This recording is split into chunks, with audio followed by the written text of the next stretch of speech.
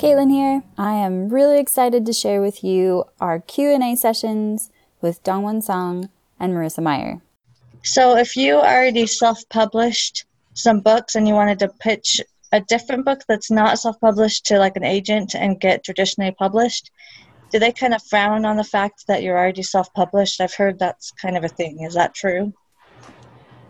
Kristen, do you want to answer that as somebody who actually acquires books? So I think it kind of depends on who you're pitching it to.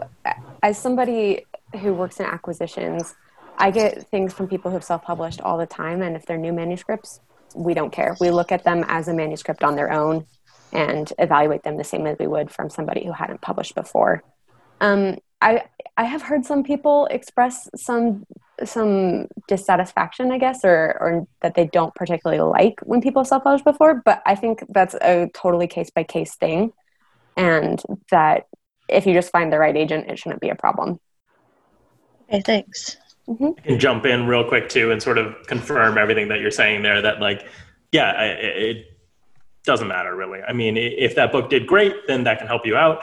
If it didn't really sell, then it doesn't make much difference one way or the other. So, I think it's always worth mentioning that you have experience doing it, but it's not going to keep us from being excited or interested. Okay, thank you so much.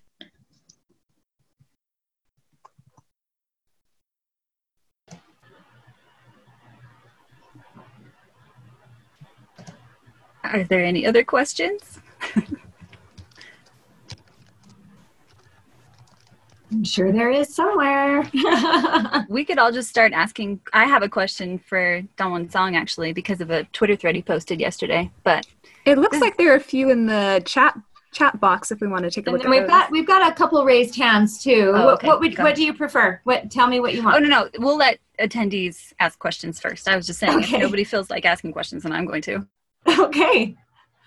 All right, Daphne, I'm going to unmute you. Go ahead. So if you are submitting to agents and you're looking at your work and you're like, hey, this is kind of a high word count, but you've run it through beta readers and multiple times, and you've kind of reached the point where, the word count the feedback you're getting is that the word count's necessary.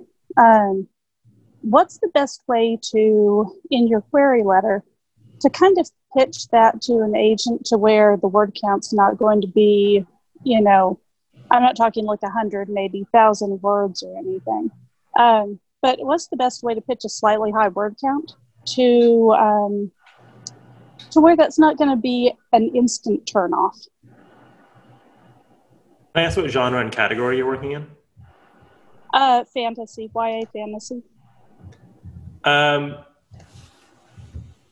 Honestly, I think it's the kind of thing that you don't have to apologize for. I think you say what the word count is up front. And then I think what you need to do is communicate the scope of your story in your pitch, right? So it feels like a really lean, single POV, like tight story. Then if I see 150,000 word count, then I'm like, well, this seems long for what the book I'm being pitched is. So just make sure you're getting across the scope of your story and all the different elements in it. And I don't think it'll be an issue one way or the other. Awesome. Thank you. That's really helpful. Okay, Rebecca, I'm going to unmute you. Rebecca, I'm probably going to say your name wrong. Eisert? You got it. Hey. I know. I saw your name and I was like, we went to school together. So my question was, you mentioned that prologues are semi out of vogue. In my current work of progress, I have one, and after you said that, I'm like, can I rework that? And there's a possibility that I could, but in that they're out of vogue currently, how would that impact quote unquote sellability, or even, maybe somebody taking a look at the work that I'm doing? So my personal opinion, and I'd be interested to see what Dongwon has to say, is that I'm never going to not read a book just because there's a prologue. If the prologue turns out to feel necessary, great. Like, I can think of a lot of young adult fiction that has come out recently that has prologues, even though it's sort of out of vogue. But if it's important to the story, I say keep it and let the agent or the editor that you're submitting to decide if it's worth keeping. I think the prologue wars get relitigated about every 6 months. It feels like Twitter explodes on a regular schedule about like everyone's feelings about prologues. I think I'm seen as someone who's anti-prologue, which I don't really understand what I said that maybe put me in that category. I think a lot of times prologues can feel really unnecessary. I think we over-index on how important they are. I don't think that you need to think, oh, I have a prologue, so my book's never going to sell. I think what you need to focus on is my prologue really necessary? And is it communicating exciting information that's going to feel connected to the first chapter as soon as I get there, right? Should this be a chapter 1? Should it not be here? Those are the kind of questions. I just want people to ask questions of like, do I need this? Versus including one by default or not including one by default, right? It's for me, it's not a question of are prologues good or bad. It's a question of, is this one important? And I've often seen prologues that I felt weren't necessary. So, I would just ask yourself, do I need this one? And is it working in this manuscript rather than having the bigger question of should they exist at all? Awesome. Thank you. Okay, we'll go to Mary Denton Taylor. I'm going to unmute you. Go ahead. Hello. Okay. I am struggling to know whether or not I should move on from querying my current project. Everybody froze for me for a second. Okay, good. I've queried probably almost 70 agents, and I've actually got a really huge return, like probably almost 30% full request rate, which, has been encouraging, but, nobody's picked it up. So do you have any advice on like when to know when to move on, or like what my next steps should be? I mean, I've been writing other things in the meantime, but any thoughts? If you want to hear from me, I queried like probably 200 agents before I got my first one with a project that I'm not really surprised it took that long because it was dystopia, and dystopia was not selling at the moment. So, I mean, I had lots of people tell me that like they gave me positive feedback about my writing, and they're like, if you ever write something else, send it my way. So I think it depends on what kind of feedback you're getting, probably. From my perspective, and my perspective is obviously going to be quite different than the author point of view. From where I sit, a lot of times it can take a long time to find the right person, right? And sometimes you need to be patient. At the same time, that in this business, you always have the next project, right? You always have the next book that you can send out and try to get the person you're most excited to work about. So, I think when you're done querying a project is when you've run out of people you're excited to work with. A thing that I focus on is, the wrong agent can be a lot worse for your career than no agent at all. So do your homework and make sure that the people you're submitting to are people you really want to work with and that you feel like would be good for your career and good fits for you personally. And if you've exhausted those possibilities, then it's time to move on to another project, I think, right? And that can be a difficult moment and that can be challenging to make that call, but sometimes it's what's necessary. So. Thank you. If I can jump back in really quick, it also depends on who you are querying, because if you are a newbie author, it's really hard to get really busy agents' attention. So if you're only querying like Holly Root and, if you're only querying really big names that everybody has heard of, you're probably going to have a slightly harder time getting attention. So that might be something else that you should look at. Like smaller names. Didn't use my name on that. No, I'm just kidding. Sorry. Well, I didn't want to, I didn't want to say anything. No. Yeah, I think that's really important. And sometimes going with younger agents and people who are starting out can be a really great strategy, right? Because those are people who will grow with you over the course of your career. And we get very busy very quickly. So finding people when they're really bringing on a lot of new people, when they can really focus on your career can be a really great strategy. Thank you so much. Okay, we're out of time, but I'm being nice. So we can do we'll just do a couple of the other raised hands that are there. So Mary Denton Taylor, I will unmute you. Sometimes my computer takes a second. There you go. That was me already. That was you already. Oh, because you know what? I didn't lower your hand, so that was my fault. So thank you. Okay, Sarah Lynn John. Hi there. I just had a question. Dongwon, when you were talking about how your story why is this your story and why is it, and it needs to be an authentic part of you. As you know, I'm working on this middle grade 12-year-old boy protagonist, and he's diabetic. I'm channeling my son's experiences and as a mother kind of coming at it from that way.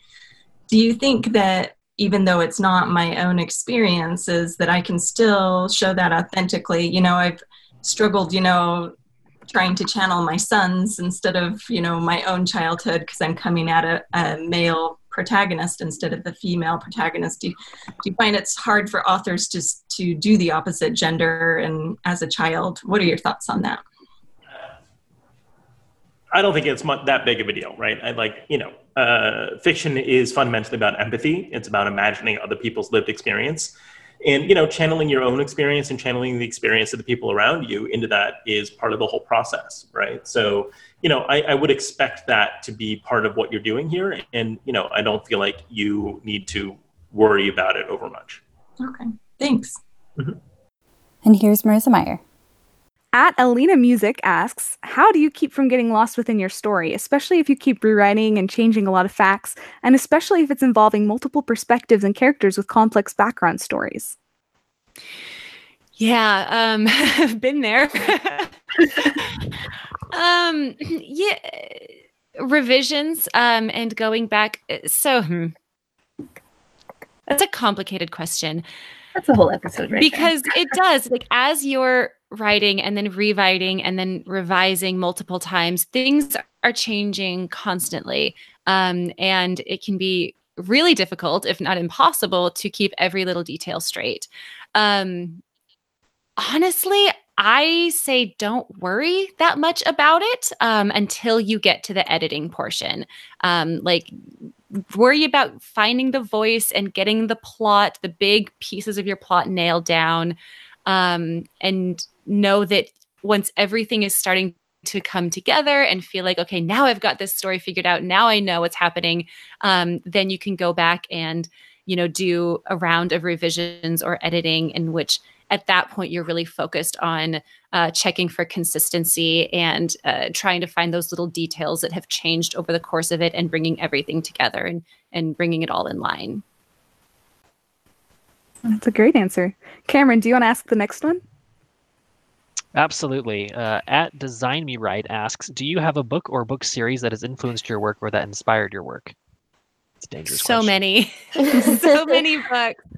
I mean, we don't create in a vacuum, right? I mean, everything that you read and every movie that you watch and everything you love and the music you listen to, and it all comes in and influences and, changes who you are as a person and as a writer.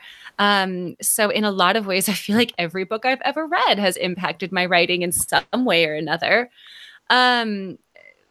But I mean, more specifically, I don't know that I have any that I feel like this is the book that really affected me as a writer. There are some with Heartless, when I was writing Heartless, which is a prequel to Alice in Wonderland, obviously Alice in Wonderland played a big role. But more than that, I was looking at Laini Taylor or Leigh Bardugo and, fantasy writers who have just a wonderful way with words and writing really magical prose. And so I was kind of looking to them for inspiration to craft the actual voice and cadence of the story. So there are examples like that where I would, use one book to kind of inspire what I was writing at a particular time. But I don't know that I have one book or one series that this is what made me want to be a writer. There's just been so many. Do you want to do one more? Tie-Dye Memories, at Tie-Dye Memories asks, how did you manage editing? It's such a daunting process, especially working through NaNoWriMo as you were writing the story? Stories are so rough from Nano, editing seems daunting. Do you have any tips? I would also like to know the answer to this question. NaNoWriMo makes me hate myself, and so I never do it. It is daunting. No, it is so intimidating once you've written that first draft and now you have, 100,000 words sitting in front of you, and to know, okay, well, now what do I do? It's a scary part of the process. So for me, I have kind of over the many books that I've written developed a process in which I do everything that I can to make it seem less daunting and less intimidating, and really try to break it down into smaller and smaller goals. And so you're not thinking of trying to rewrite this entire book. Instead, I'll read through the book and make a list of everything that needs to change and everything I want to work on and make better. And this character needs to be deleted and this character needs to be more interesting. And, oh, this subplot changed halfway through, so I need to go back and rewrite that portion. And I'll end up with this very, very long list of all of the things that need to be revised in the book. And then I will go through, like, let's say that there's a character that's, I know I'm going to delete this character. They're not necessary. I'm going to remove them from the book. So then I'll go and in every chapter where that character shows up, I'll have a note at the start of the chapter, delete so-and-so. And I'll go plug that just delete so-and-so into every chapter where he shows up or she shows up.